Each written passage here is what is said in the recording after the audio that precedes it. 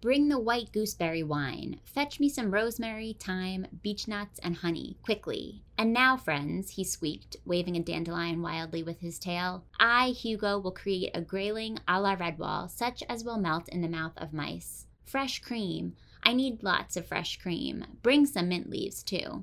The quote I just read does not come from a cookbook or food blog. Nope. It is straight out of Redwall by Brian Jakes, a series that was known not only for its cast of lovable animal characters, but also for its luscious food descriptions. This episode has been a long time coming, and I am so excited that we are finally discussing the first book in this series, which was a favorite of mine when I was growing up. Technically, this episode is about the first book in the series, which is also called Redwall and was published in 1986. But we also talk quite broadly about the Redwall universe as a whole. These books are long, with complex plots, so I won't bore you with all of the details now. Instead, I'll tell you about some of the things my guests and I talk about over the next hour. We chat about the recent news of Redwall adaptations from Netflix. We compare notes on our favorite characters, and try to remember if these books have always had so many pages. We discuss a few memorable moments from Redwall, and talk about the ruthlessness of this author. We chat about how every character has a role to play, and about how Brian Jakes portrays, quote, women's work. I also share my findings about the author's fascinating backstory. And we talk about things like problematic fantasy tropes and queer coding, too.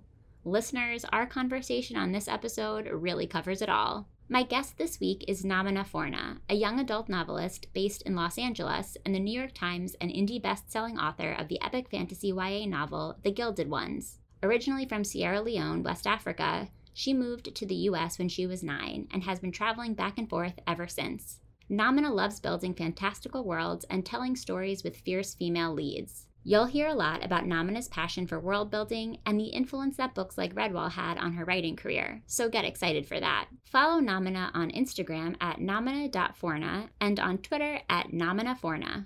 Follow SSR at SSRpod on Twitter and Instagram, and on Facebook by searching the SSR Podcast or the SSR Podcast community. You can also join our super fun SSR Book Club group by signing up for free with your email address at www.ssrpodcast.com/ssrbookclub.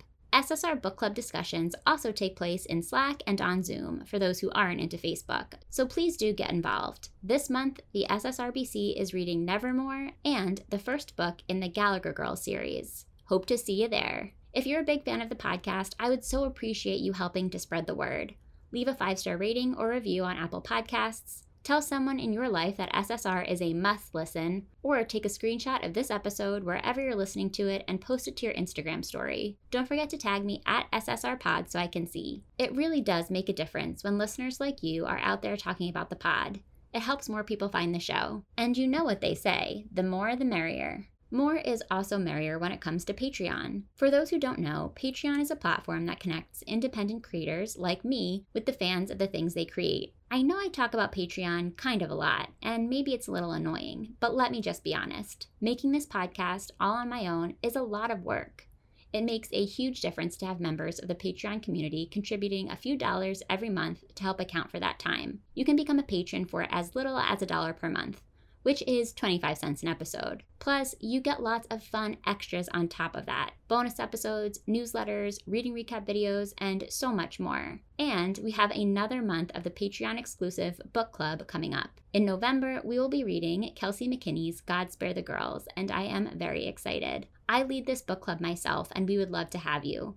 Learn more and get involved as a patron at www.patreon.com/ssrpodcast, or by clicking support at www.ssrpodcast.com. Thanks so much to each and every patron who is listening now. Speaking of listening, let's talk about audiobooks. If you love listening to audiobooks, you've got to check out Libro FM. Libro FM allows you to support independent bookstores instead of giant corporations when you buy audiobooks. The audiobooks you get from Libro FM are exactly the same as the ones you would buy from the big guys, and they're the same price too. SSR listeners can get a discount on their first audiobook purchase from Libro FM. Go to Libro FM, that's libro.fm, then use code SSRPOD when prompted on the site to get a 2-month audiobook membership for the price of just 1 month. I love partnering with Libro FM, and I am so happy that I get to share their work with you here on the podcast every week. Okay, friends, grab that gooseberry wine. Are you ready for a journey into Redwall Abbey and Mossflower Woods? Great. Let's go to the show. Welcome to the SSR podcast.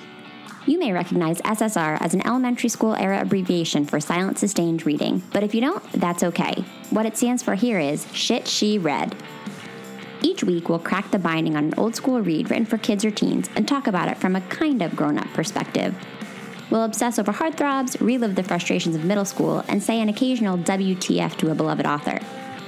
If we haven't met yet, I'm your host, Allie Hoff-Kosick, freelance writer, lifelong bookworm, and lover of anything covered in rainbow sprinkles.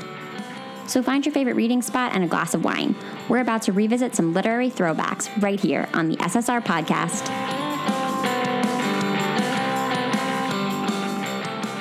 Hi, Namina. Welcome to SSR. Hi. Thank you so much for having me.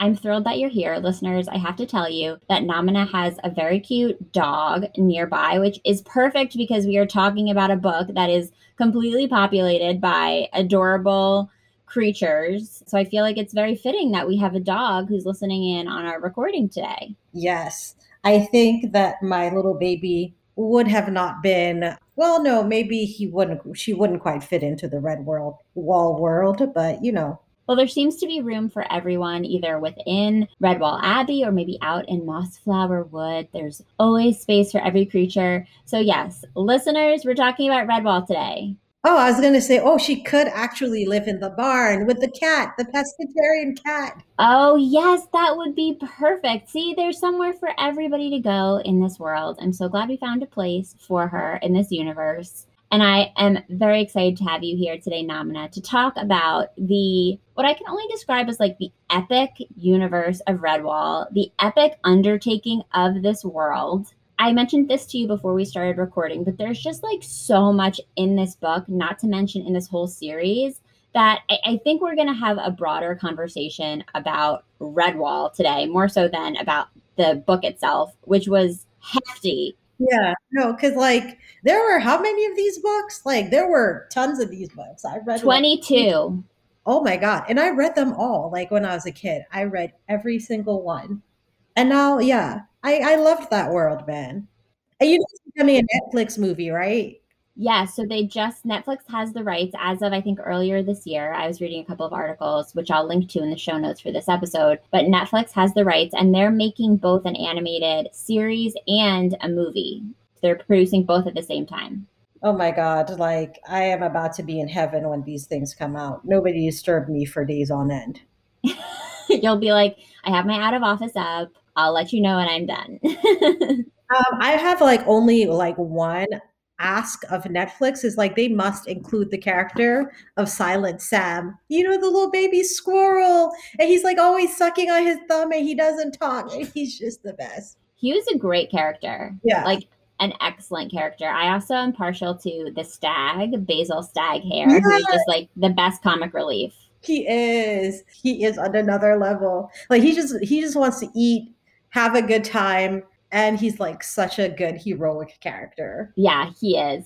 There's so many good characters in this. So many. So I know you mentioned that you read all of these when you were a kid. I read a lot of them when I was a kid. I don't think I read all of them, but probably close to half. And I'd love to hear a little bit more about what you remember about them, why you remember loving them. Do you remember them feeling this long? I was reading this book and I was like, how did I read this when I was 8 or 9 years old? I don't understand. Okay, so all right, so actual versus memory. So in my memory of reading these books, all I remember was that it was full of all these different creatures who each had their own little dialects. There was the Redwall Abbey, and it was just this wonderful magical place where there was always so much good food. Because half the book, if you really look at it, half the time the characters are talking about food. And there's all these great descriptions of food and heroic little mice. And it was just I remember it as just this sort of warm feeling of there were adventures. And I remember they'd go down the river and there'd be the guerrilla union of shrews in Mossflower, just things like that. It was such a great series. But I did not remember the books being this long. These are hella long books.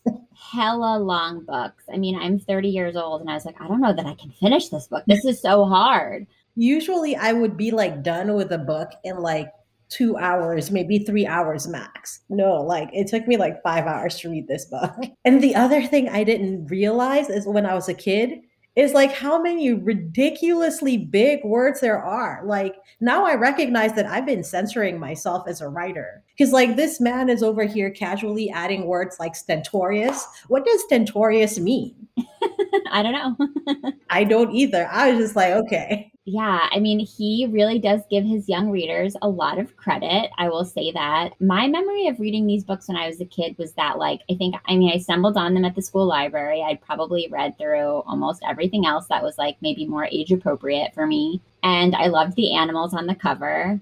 And I really was like, how cool would it be if I read these books? Like, they're so big and the words are so small. And it would be really awesome if I could read them. And so I mean, I did read them, but I have this vague memory of like sort of being aware that I wasn't getting all of it. Like I feel like I was like la la la la la. I'm just going to keep reading these long books, and I sort of understood the frame of it. You know, I understood that there's this abbey that's filled with mice. The mice are really nice and peaceful, and they're at war with these like scarier forces. In this book, there's Clooney the rat.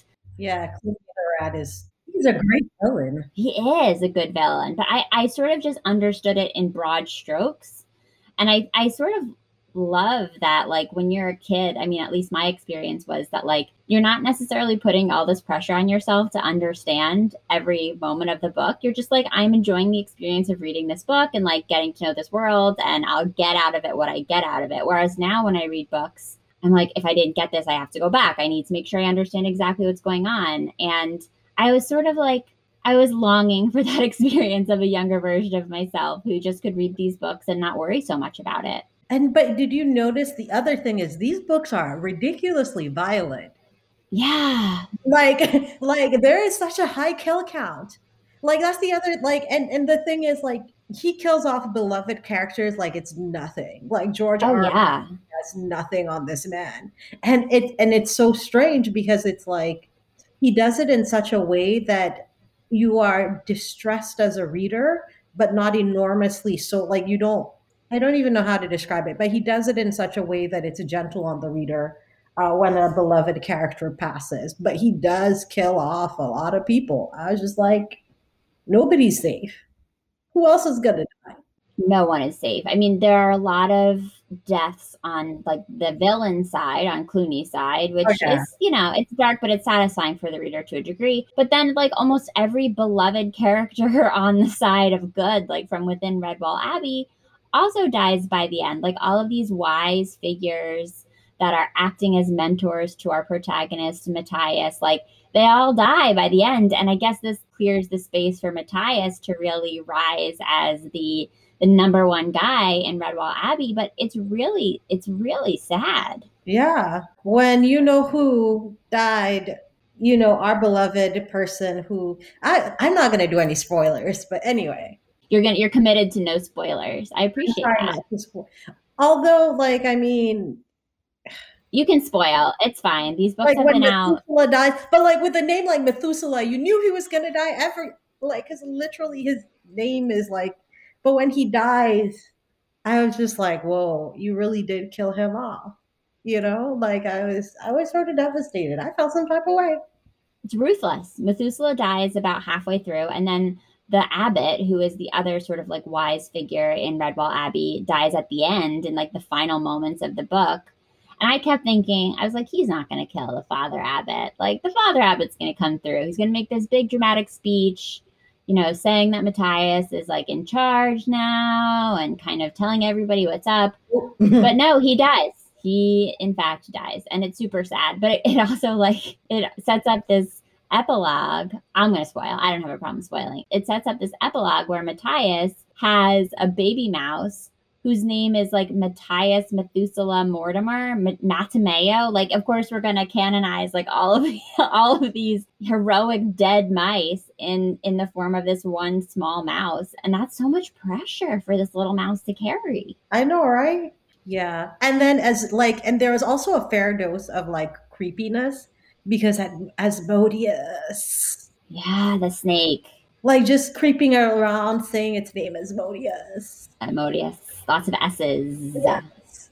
And then like all the I tell you like one of the parts in the book that really got me is like when Matthias is like trying to find like the owl Yeah. who like jumps right into a cat's mouth. And Oh then yeah. we cut from there straight back to the Abbey and I'm like, you left us here. Like and I'm like speeding through the book trying to figure out what happened. There are a lot of jump cuts in the book. So you talked about how it's really violent. I mean, in addition to being violent, like even when we're not killing somebody, it's gory. Like there's battle scenes, there's injuries. We're jumping back and forth between all of these really intense moments. It was sort of hard to keep up. Yeah. Again, even for me as an adult, I wonder how many kids can really follow what's going on, and I'm sure there are many kid readers out there that are much more engaged in what they're reading than maybe I was when I was growing up and reading these books. But I really like could not get over how much ground the author covers and how many different like plot points are happening at one time, Yeah. and the strategy. Like we're talking about real war strategy. We have Yes. Clooney, who is like this like wartime mastermind who's engineering not just like a straightforward plan, but he's also deceiving a fox, and like he has all of these sort Yeah. of like decoys going on. And so as a reader, you have to keep track of not only what he's actually doing, but also what he wants people to think he's doing. It's very confusing. I mean, well, it's he has like plot A, plot B, plot C. Yeah. Because it's like if you look at it and that's I really enjoyed this in that he Mm-hmm. uses pretty much every character that we see gets their chance to shine. Whether Yes. it's they're being killed off by Asmodeus, because some of them deserved it. That fox, like I was like, you had what was coming to you, sir. Like you, yeah. But like every character sort of has their side quest because like Basil Stagg, him and like Jess the squirrel go off to like get the flag, and that's like a whole side quest. Or like when Jess and Silent Sam, Our fave. our favorite, the little baby, when they discover what to do about the battering ram. I'm just like, that's my baby. He did so good. You did so good, Silent Sam. And the whole time he's like sucking on his thumb, Yes. enjoying Yeah. the attention. Yeah, I agree with you. One of my favorite things about this book, and I wrote it several times in the margins, is like everybody gets their moment. And I think what's really cool is that like the author is giving us this epic story through animals. And of course, like in the animal kingdom, like every animal is a little bit different. Every animal has different capabilities and like different strengths and also different weaknesses. And so I think it made a lot of sense for the author to sort of show that that's how humans should function too, by like recognizing that we all have our special gifts. We're all not exactly the same in terms of what we can offer, but like there's always an opportunity for people to shine if you just like take a second to think about what they're best at.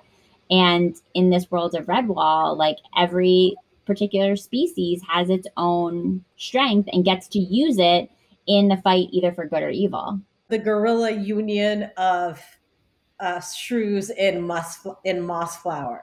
Like, Yes.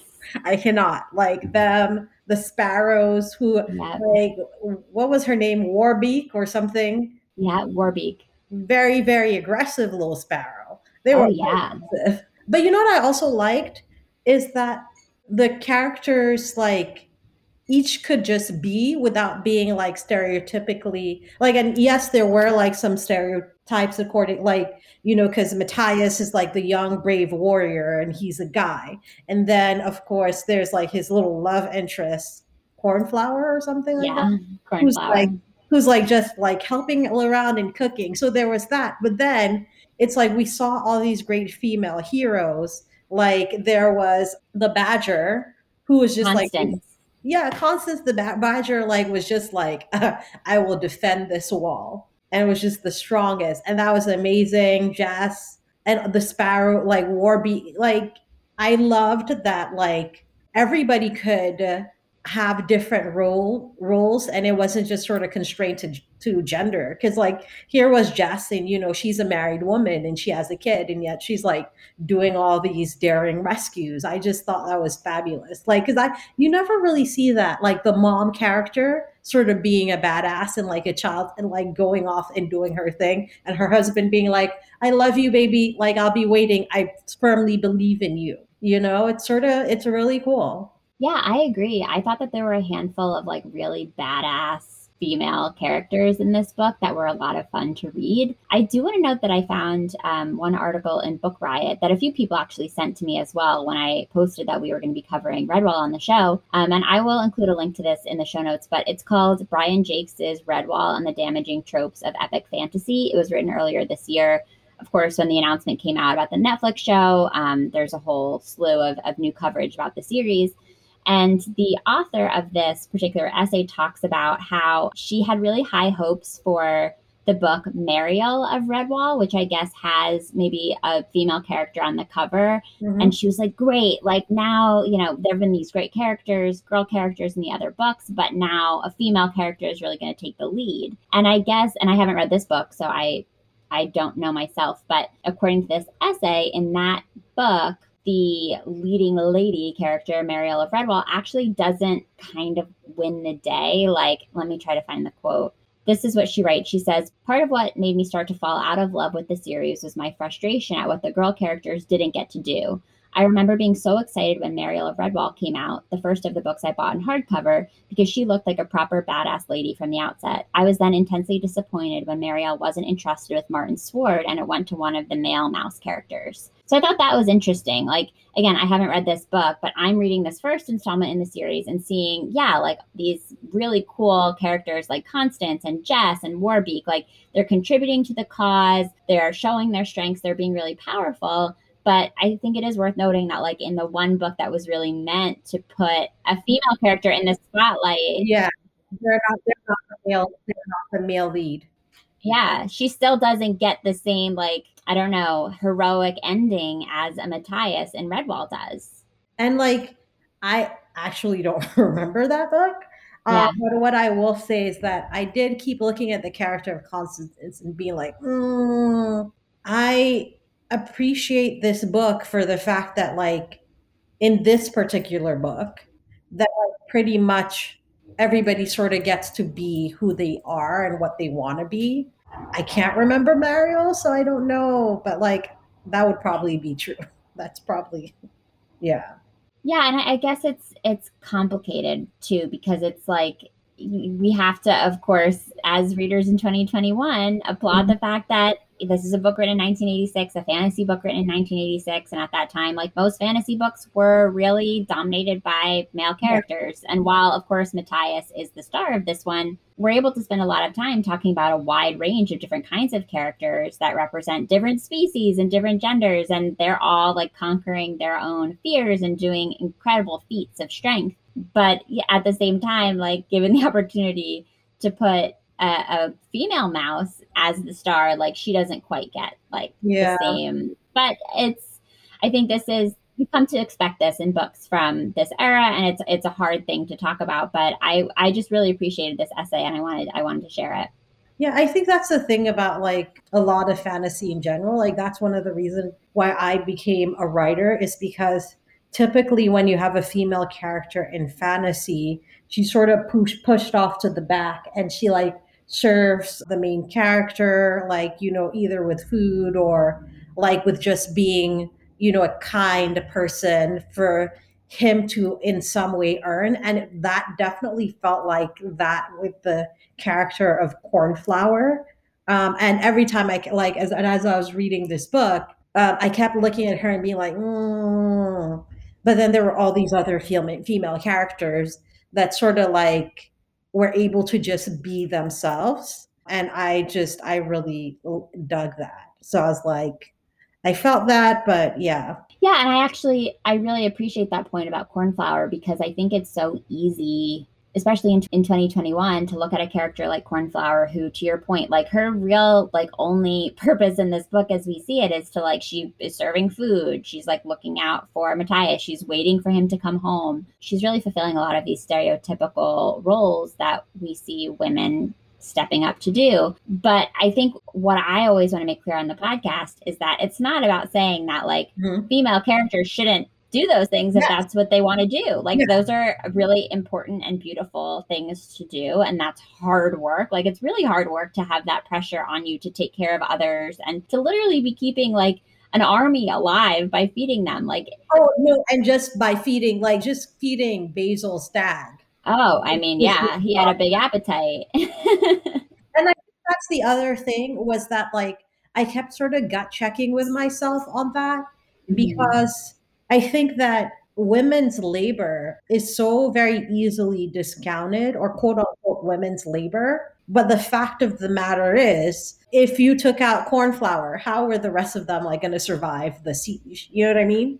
Because she Yeah. was the one arranging the like between her and Abbott, the friar, they were the two ones that were arranging the food and literally keeping people alive. So, arguably, they do have some of the most important functions in the book. But I think that we so often, like, women's labor is lessened. It's like not quote unquote as exciting as like Matthias, going off and getting kidnapped by sparrows to like find the sword and all of these things. But like, yeah, it was an interesting thing that I sort of sat with as I was reading. Yeah, and I think what's important is that Brian Jakes presents us with a range of options for these female characters. And so I think that I really appreciate that. Like this representation of all of these different characters, it's much different than reading a book that was written in like 1940, in which all of the female characters do nothing but cook and clean. Yeah. And we the man. Right, exactly. And so I think what's great about this book is that, to your point, the author is sort of like putting this kind of quote women's work on a pedestal and showing us that like this is survival. Without a character like Cornflower, these soldiers are not eating. And at the same time, if you don't want to fulfill that kind of, again, like quote traditional women's work, like go out and be Constance and like be the strongest Yeah. person She in was your on your team. she was literally tossing people like it was no thing. But also, really to quickly circle back, the other thing is like this book is so concerned with food. I Yes. think that's what one of the things that I love most about these books is like they have these really long, drawn out sort of descriptions about what their people are eating and drinking. And sometimes I think about like, would I actually enjoy those things in real life? But they all sound so good. They sound so good. And I did have a handful of people send me messages on Instagram when I posted a picture of the book and they were like, "Oh my gosh, the food." Like I remember the food scenes. It's true. Like I feel like nobody really writes food like this. Like Brian Jakes. It's very special. Yeah. His command of just like that's what I remember. And I'm like, I would like to be an author who writes about food in such a way. Like just the descriptions. Yeah. It's really memorable. And I'll link, I found an article on Electric Lit that's called The Seven Best Feasts from the Redwall books. And they actually break down like seven especially delicious sounding meals. And I love this line from that piece. It says, Jakes made food a character in these books, as well as a ritual of familiarity or comfort or victory. As much as you expected heroic mice and a tale of adventure, you also expected feasts, especially to celebrate the triumph of good. Which is, I think, so true. Like, food does almost feel like another character, like the 1 millionth character in this book. Can I just confess, by the way, I never knew how to pronounce his name. So, like, you're like, like, because literally, I was reading it. Like, when I first read it, I was like, either it's going to be like some English person is going to be like Brian Jacques, but no, it's Brian Jacques. And then I Yeah. was just like, but how do we pronounce it? So it's Brian Jake. Yeah, I mean, I have to confess that I didn't know until I stumbled upon his obituary in the New York Times, in which they actually have in parentheses pronounced Jakes. Because I was nervous getting ready to record. I was like, I don't know. I was going to say Jacques. I thought we were just gonna like butcher it, and like because I was like I came prepared to just like I wanted to give my unfiltered whatever. So this was gonna be a discussion of like how do we pronounce this man's names? He's written so many books that we loved, but like Jacques, Jake's, it's Jake's. Who knew? Who knew? I mean, the New York Times knew. They came in and they told us how to say it. Interestingly, the last book in the series was actually published a few months after he passed away. So the 22nd Redwall book was published, I believe, in May of 2011, and he passed away in February of 2011. So that's kind of cool that they made that happen. He was actually a really interesting guy. Do you know anything about him and his history? No, I don't. So he has a really interesting background. So he didn't actually start writing until he was like in the middle aged period of his life. I don't know exactly how old he was, but before he started writing, he worked as a longshoreman, a long haul trucker, a merchant mariner, a railway fireman, a boxer, and a bus driver. So he wore many hats. The God. I know, very busy man. And then he ultimately took a job driving a milk truck in Liverpool. I didn't know that that was a thing even in the 80s in Liverpool, but it was. Mhm. And one of the destinations on his route was the Royal School for the Blind. And one day, the teachers at the Royal School for the Blind invited him in for tea, as I guess one does in Liverpool. Mhm. And they asked him if he would like to read to the students at the school, and he agreed, and that was something that he started to do every once in a while when he like had time on his route, when he could take a break from driving. And after a while he realized that he was really unhappy with the books that were available to read to the kids. He felt that they were like really angsty and just kind of negative, and so he vowed to himself that he would write his own. And he wrote what he called a quote proper story that was full of battle and gallantry. Oh. Well, I mean, that makes sense. Like that, because the thing about it, he seems like a very sort of masculine type man, like with all the stuff that he's done, which sort of makes sense. Like when you think about characters like Basil Stagg, who's like Yeah. a military man, like he's a military hair of the 42nd something something. Like, yeah, that makes a lot of sense. Yeah, and he also, I found a quote from him where he talks about how like he had a lot of trouble kind of wrapping his mind around becoming a famous author. He said, "I still have a working class ethic. I get up in the morning and I still feel guilty about being a famous author." And he said that in 2001 when he's like, you know, already a best-selling author. His books have sold over 20 million copies in more than 20 countries, and he still is like, I don't know, I maybe was more comfortable driving the milk truck. That's sweet of him. Yeah, kind of an interesting guy. I'm just like, I hear you, but like, bruh, like, I Take it would, and run. I would prefer to stay at home and write any day, like Yeah. any day. But Yeah. again, like I'm a homebody. You could not drag me out. Yeah, you're like, don't put, I don't need to be on the truck. I'm fine at home. Yeah, I'm just like overdrive. Like that was what stuck with me. Over driving, really? But okay, so here's the thing. I hate to drive. I really despise it. I think driving is a scam, actually. I do. Really? Tell me more. I think driving is a scam because like people are like, "Oh, you get, you're 16 and then you get your license and you can like go places and do things." But like, oh yeah, that's great, but then you like get stuck in traffic and you like get lost and you have to deal with like gas and all these things. I'm like, "Nah, bro. Why?" Like it is a scam. It is. Like it's not enjoyable. It does add a lot of complication. It makes life very complex. Yeah, it's not enjoy like what it is like people are like driving is supposed to be a great adventure and it's supposed to be fun. And this is my neurosis kicking in. I'm like, no, it's not fun. It's stressful.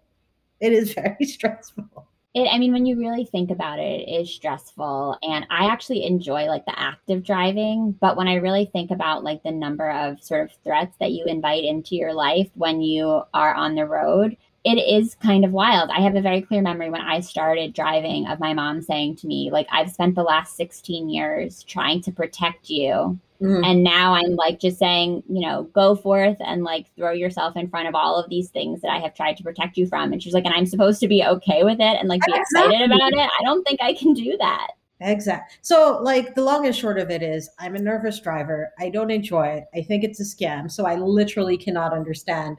Well, each to his own. In the spirit of Redwall, each to his own. Yes. Yeah. In the spirit of Redwall, I agree with that. So I'm curious because you mentioned that you read these books so much when you were a kid, and now you've had a chance to revisit the first installment in the series. Did you sort of find anything in your experience coming to this as an adult that made you think like, oh, I wonder if this is a thing that like stuck with me in my writing now? Like, did you recognize anything that sort of inspires you in your work today? Oh, definitely. So, well, not in my young adult work, but like the things that I took from him in Mhm. particular was just his care and how he crafted like each animal culture. Because like that's one of the most fascinating things about Redwall is that each type of animal has their own specific culture, right? So it's like if you think about it, okay, there's the mice of Redwall Abbey who are basically like monks and they're all peaceful or whatever. But then you have like the moles and they speak in a completely different dialect. Or, you know, and there's the foreman and da da da.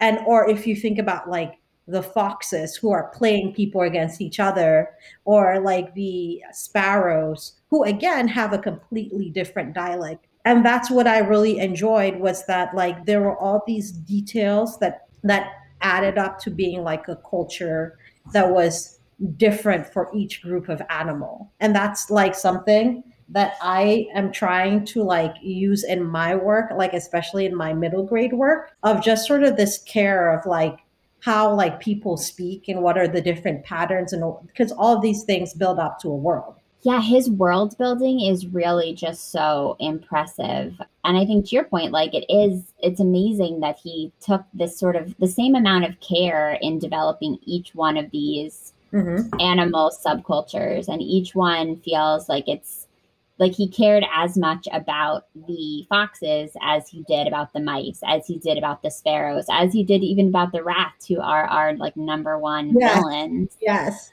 And that's just, I really respect that as both a reader and a writer. Because I mean, if you think about it, even going down to the names, right? Like, what are the rats' names, right? You have Clooney, who's like the only one who has like that name, but the rest of them, it's like Bloodtooth and Scrag, and like just these Yeah. little sort of villainous names. Versus like the mice are like Methuselah and Matthias, and like all of these like. And then like you'll have like maybe a cornflower or whatever. But for the most part, all the mice's names are consistently quote unquote human. And then you have characters like Basil the hare. Yeah. We love Basil the hare. We love Basil the hare so much. I think that point about the rats and their names actually is a really great segue into another thing that I was hoping to ask you about, which I also pulled out of that piece in Book Riot, where there's some conversation about just kind of how Redwall leans into some like really great tropes of fantasy and also some that this particular author of the essay isn't especially sure about. And something that she wrote about is this idea that like some species in this world are inherently bad no matter what. Foxes, weasels, stoats, which that was, I also had that. Yeah. Yeah, she says the first several books of the Redwall series also made me notice another trope that was a staple of the epic fantasy I grew up with. Some kinds of people, be they orcs or weasels, are just always evil. It started really bugging me in Redwall because I happened to like foxes and wildcats, and it felt very unfair, particularly because it wasn't the biological realities of what foxes and wildcats eat that dictated their villainy in Brian Jakes' books. So I would love to have you weigh in on that. I loved fantasy when I was a kid. I don't read as much fantasy now, and I honestly haven't spent a lot of time thinking about this, but the way this author lays it out in the essay really like gave me some food for thought. No, they're completely correct. And that is actually another thing that has sort of informed my work, again, in the middle grade space, is that I try to ensure, like, his, especially if I'm writing a world where it's based on like different animals or whatever, Mhm. if the animal is considered villainous, like to like, I guess by human standards, I try to ensure that like, yeah, they might still have those things of being that, but they're not inherently bad. One of the things that I try to do in my work is to sort of acknowledge that every creature is part of an ecosystem, right? And even if they're doing quote unquote like evil things to our heroes, we have to acknowledge that no, they're just fulfilling their part in the ecosystem. It's nothing personal. It just is what it is. And that's not in and of itself evil. Like if you like say if it's a book with fish and sharks, if the sharks are eating the fish, it's not because the sharks are evil. They are just doing what is necessary for the balance of life to continue. And that's something that I've had and I've thought of for a while, especially because I've read so many books like this where it's like, oh, if you're a fox, if you're a weasel, if you're a stoat, you're already evil, which is not the case. Yeah, because and I really appreciate that you explained how you look at it as a writer because that makes a lot of sense. And in this book, like we ultimately do see like why the rats, for example, are evil because they do evil things. But when we meet the rats up front, we're just it's just the sense of like, oh, they're evil because they're rats. Yeah. And I can see how when that trope is like transferred into a fantasy book or a book from another genre that casts this sort of battle among humans, that becomes very problematic and dangerous in the way that we think about different groups of people as automatically good or bad before we've actually seen them do a bad thing. Yeah. No, basically, it's like in these books, there's a whole category of vermin, right? Yeah. Which is a word that I love, vermin. Like I love that word. it's just sort of so slinky. Like, look at all these vermin. It sounds like what it is too. Like Yeah. I use that word too. I don't know why I agree with you. Like it's kind of a funny and fun word to say and it matches what it describes for the most part, I think. Yeah, but like, so all of these creatures are automatically vermin, and there's no sort of redeeming them of their verminish qualities. Like, we see some creatures get redeemed, like, Warbeak the Sparrow, because, like, she started off as just being really aggressive, but, she was just a teenager and, like, stupid. Right. And we see the difference between her and her mother. But the other thing that I also found interesting in sort of like this, the idea of good versus evil, is the treatment of madness in this book, because there are certain characters who are considered quote unquote mad, and like there's this thing like, immediately if you're mad, you're bad. So like Clooney, who like is not mad but pretends to be mad, plays to this. And then we have, the King Sparrow, who is almost certainly mad, but like is also very devious. So it's like the madness and the deviousness seem to go hand in hand. And I found that very interesting and slightly uncomfortable, that it was like sort of a one-to-one in these books. Yeah, I think that that's true. As I'm thinking about the moments in the book where we're talking about like the characters that are mad, maybe Basil is the one exception because I do Yeah. feel like the author at first, like it's sort of unclear if he has it all together or not, and he doesn't. Like he's a little like out to lunch at all times, but he's Yeah. good. Like he's Yeah. always there to Oh, help, that and is he's true. funny. Because Yeah, Basil, because I didn't read, like, I think, like, for me, honestly, can I be 100%? I just saw Basil as like the gay hair who yeah, confirmed, like, because I almost feel because he's a confirmed bachelor. He yeah. lives sort of away. He comes in every once in a while to enjoy the food, and he dances to the beat of his own drum. Yeah, I can see how maybe the author was like trying to get at that without Yeah. quite naming it. Yeah, because like, honestly, like, I feel like there were some characters that if you take a step back, you could see them as queer. Like Basil was one, Constance, the Badger Mhm. was another one. Yeah. So, and she was very straightforward and straight to the. So I don't know, man. Yeah, but I think what we can say is that the author is giving us like a wide range in Yeah, terms of the way that he's characterizing these characters in on sort of all metrics, which it makes for a really fun reading experience. And I think as adults allows us to look at his writing and like appreciate his willingness to like play with character and diversify who he was working with. yeah, One other thing that I found was sort of interesting that I didn't realize, and I guess it just speaks to the fact that I really had no idea what I was doing while I was reading these books as a kid, is that the characters for the most part don't actually like reappear from book to book. I think Martin the Warrior is like the main exception to this. Like he comes back. seems like the thread that runs through them. Yeah, Yeah, but they were not written in chronological order, and there are very few recurring characters, which I just thought was sort of an interesting note because again, like as a kid, I have this clear memory of like the whole world just making sense to me, even if it yeah. wasn't the characters didn't need to stick around, the events didn't need to make sense, but it was like, oh yeah, it's like one book to the next. It totally tracks. The way that I saw it was because, like, I'm not clear on this. Like, But like sort of the way that I saw it, it was that we were seeing several iterations of, or rather several generations that lived in Redwall Abbey. So it's like Okay. every book we sort of drop down, and that's like the constant, but it doesn't constantly always have to be the main location, but it's always sort of there. That's like it felt like the linchpin. Is that the word that holds things together? Does the linchpin hold things together? Is the other question.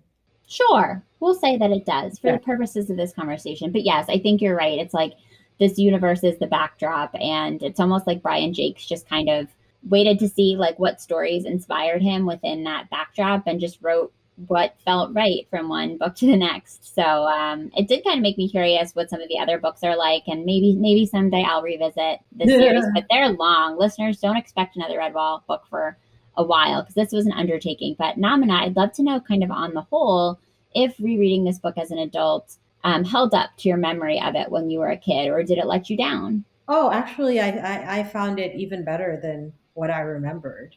Like, honestly, I was again awed by his skill as a writer. Because, like, he has such a way with descriptions, but also, like, his use of third person. It's sublime, actually, because it's often third person omniscient, and he'll, like, dip down. Like, it's interesting, like, even in the first page, he, like, dips down into, like, three or four different characters in the space of a couple of paragraphs into their heads. And I'm like, that is actually skill to weave so easily in and out of like from one point of view to the next, even in the same chapter, even in the same section, is actually, I'm in awe of that. And not only, but, and then of course there's the descriptions, not only of the food, but like, I remember there's one point where he talks about like the hair slipping in silently as the shadow of a cloud, and I'm like, who thinks? I'm going to steal that description, by the way. Steal that description, but like, who thinks of that? It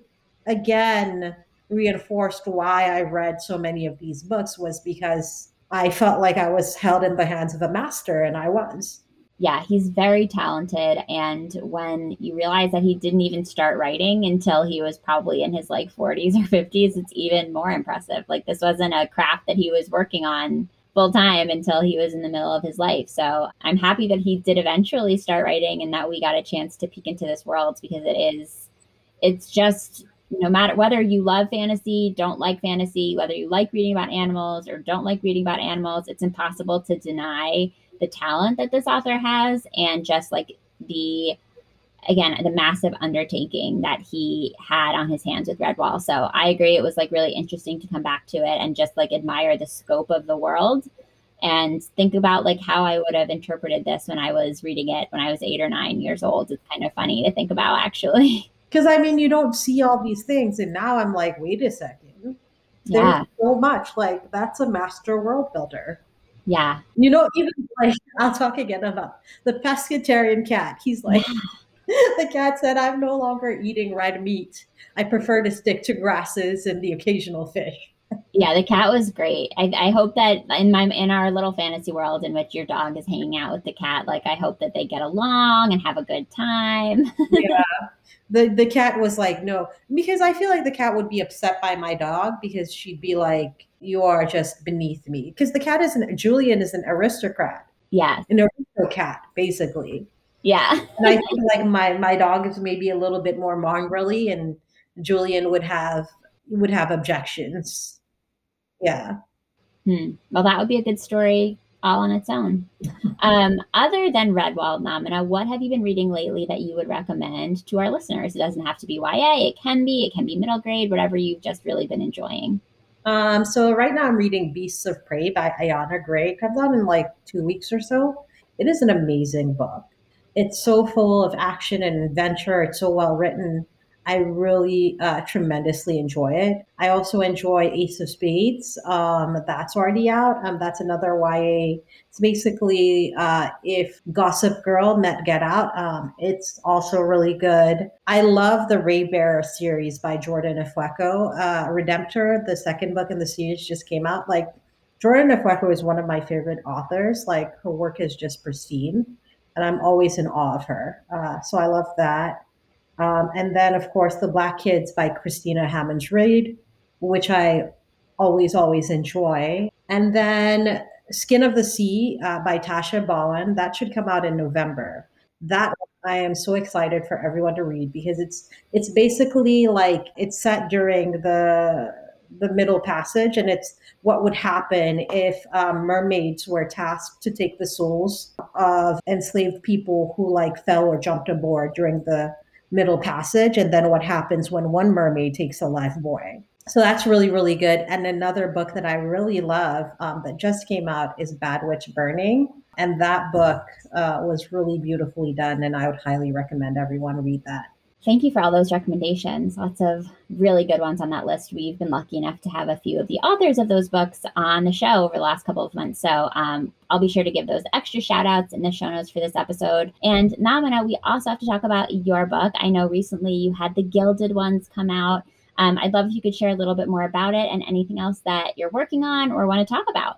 Awesome. So my book, The Gilded Ones, it's a young adult fantasy. It's set in a super patriarchal world where there's a group of women who are considered demons because they're faster and stronger than regular people and they bleed gold. Then actual demons come into this world and the humans give these girls a choice, fight or die. My main character decides to fight, and in doing so goes on like this adventure that changes her life and the life of like so many other people around her. The way that I like to sort of describe this book is it's a female 300, or like it's basically if like the Amazons from Wonder Woman were in the world of the Handmaid's Tale and said, let's burn everything to the ground. So lots of action, magic, suspense, all of that. Oh, that's so cool. And congratulations on it being out in the world. It sounds amazing. I'm so happy for you. And listeners, we're actually going to be giving away a few copies of the Gilded Ones over on SSR's Instagram. So if you're listening to this episode the week it comes out, be sure to go check that out because I'm sure you are going to want to get a copy in your hands. And if you don't win the giveaway, you should still go get yourself a copy wherever books are sold, preferably at an independent bookstore. I'll be sure to link to it in the show notes for this episode. Namina, it's been such a pleasure having you on the show. I really appreciate your time. Thank you so much for having me. I've really enjoyed myself. I really enjoyed talking about and now I know that it's Brian Jakes. Jakes. Now we've learned. And now when the Netflix series and the movie comes out, when we talk about it, we'll sound like we really know what we're talking about because we can be like, oh yeah, that's written by Brian Jakes. And that's the correct pronunciation. Yes, we can be very fancy now. Yes, we will have to touch base after we've both watched the series and discuss. And when you decide to completely binge it and sit in your house and with the shades drawn and watch the whole thing, I hope it's everything you dream it will be. Yes, follow up. The follow-up. Follow-up episode. Thank you so much. Thank you. Bye. Bye. SSR is part of the Frolic Podcast Network. Find more podcasts you'll love at frolic.media/podcasts. Thanks so much for listening to the SSR Podcast. Check out our website at www.ssrpodcast.com for show notes and other information. And be sure to connect with us on social media for updates on upcoming episodes, behind-the-scenes inside scoop, and some good old-fashioned book talk. Find us at SSR Pod on Instagram and Twitter, and search SSR Podcast on Facebook to join the group. To reach out directly, you can send me an email at hellossrpod@gmail.com. If you're loving the show, it would mean so much if you could subscribe, leave a 5-star review, and share your thoughts with a comment. And don't forget to tell your friends, too. In the meantime, happy reading. I'll see you next time on the SSR Podcast.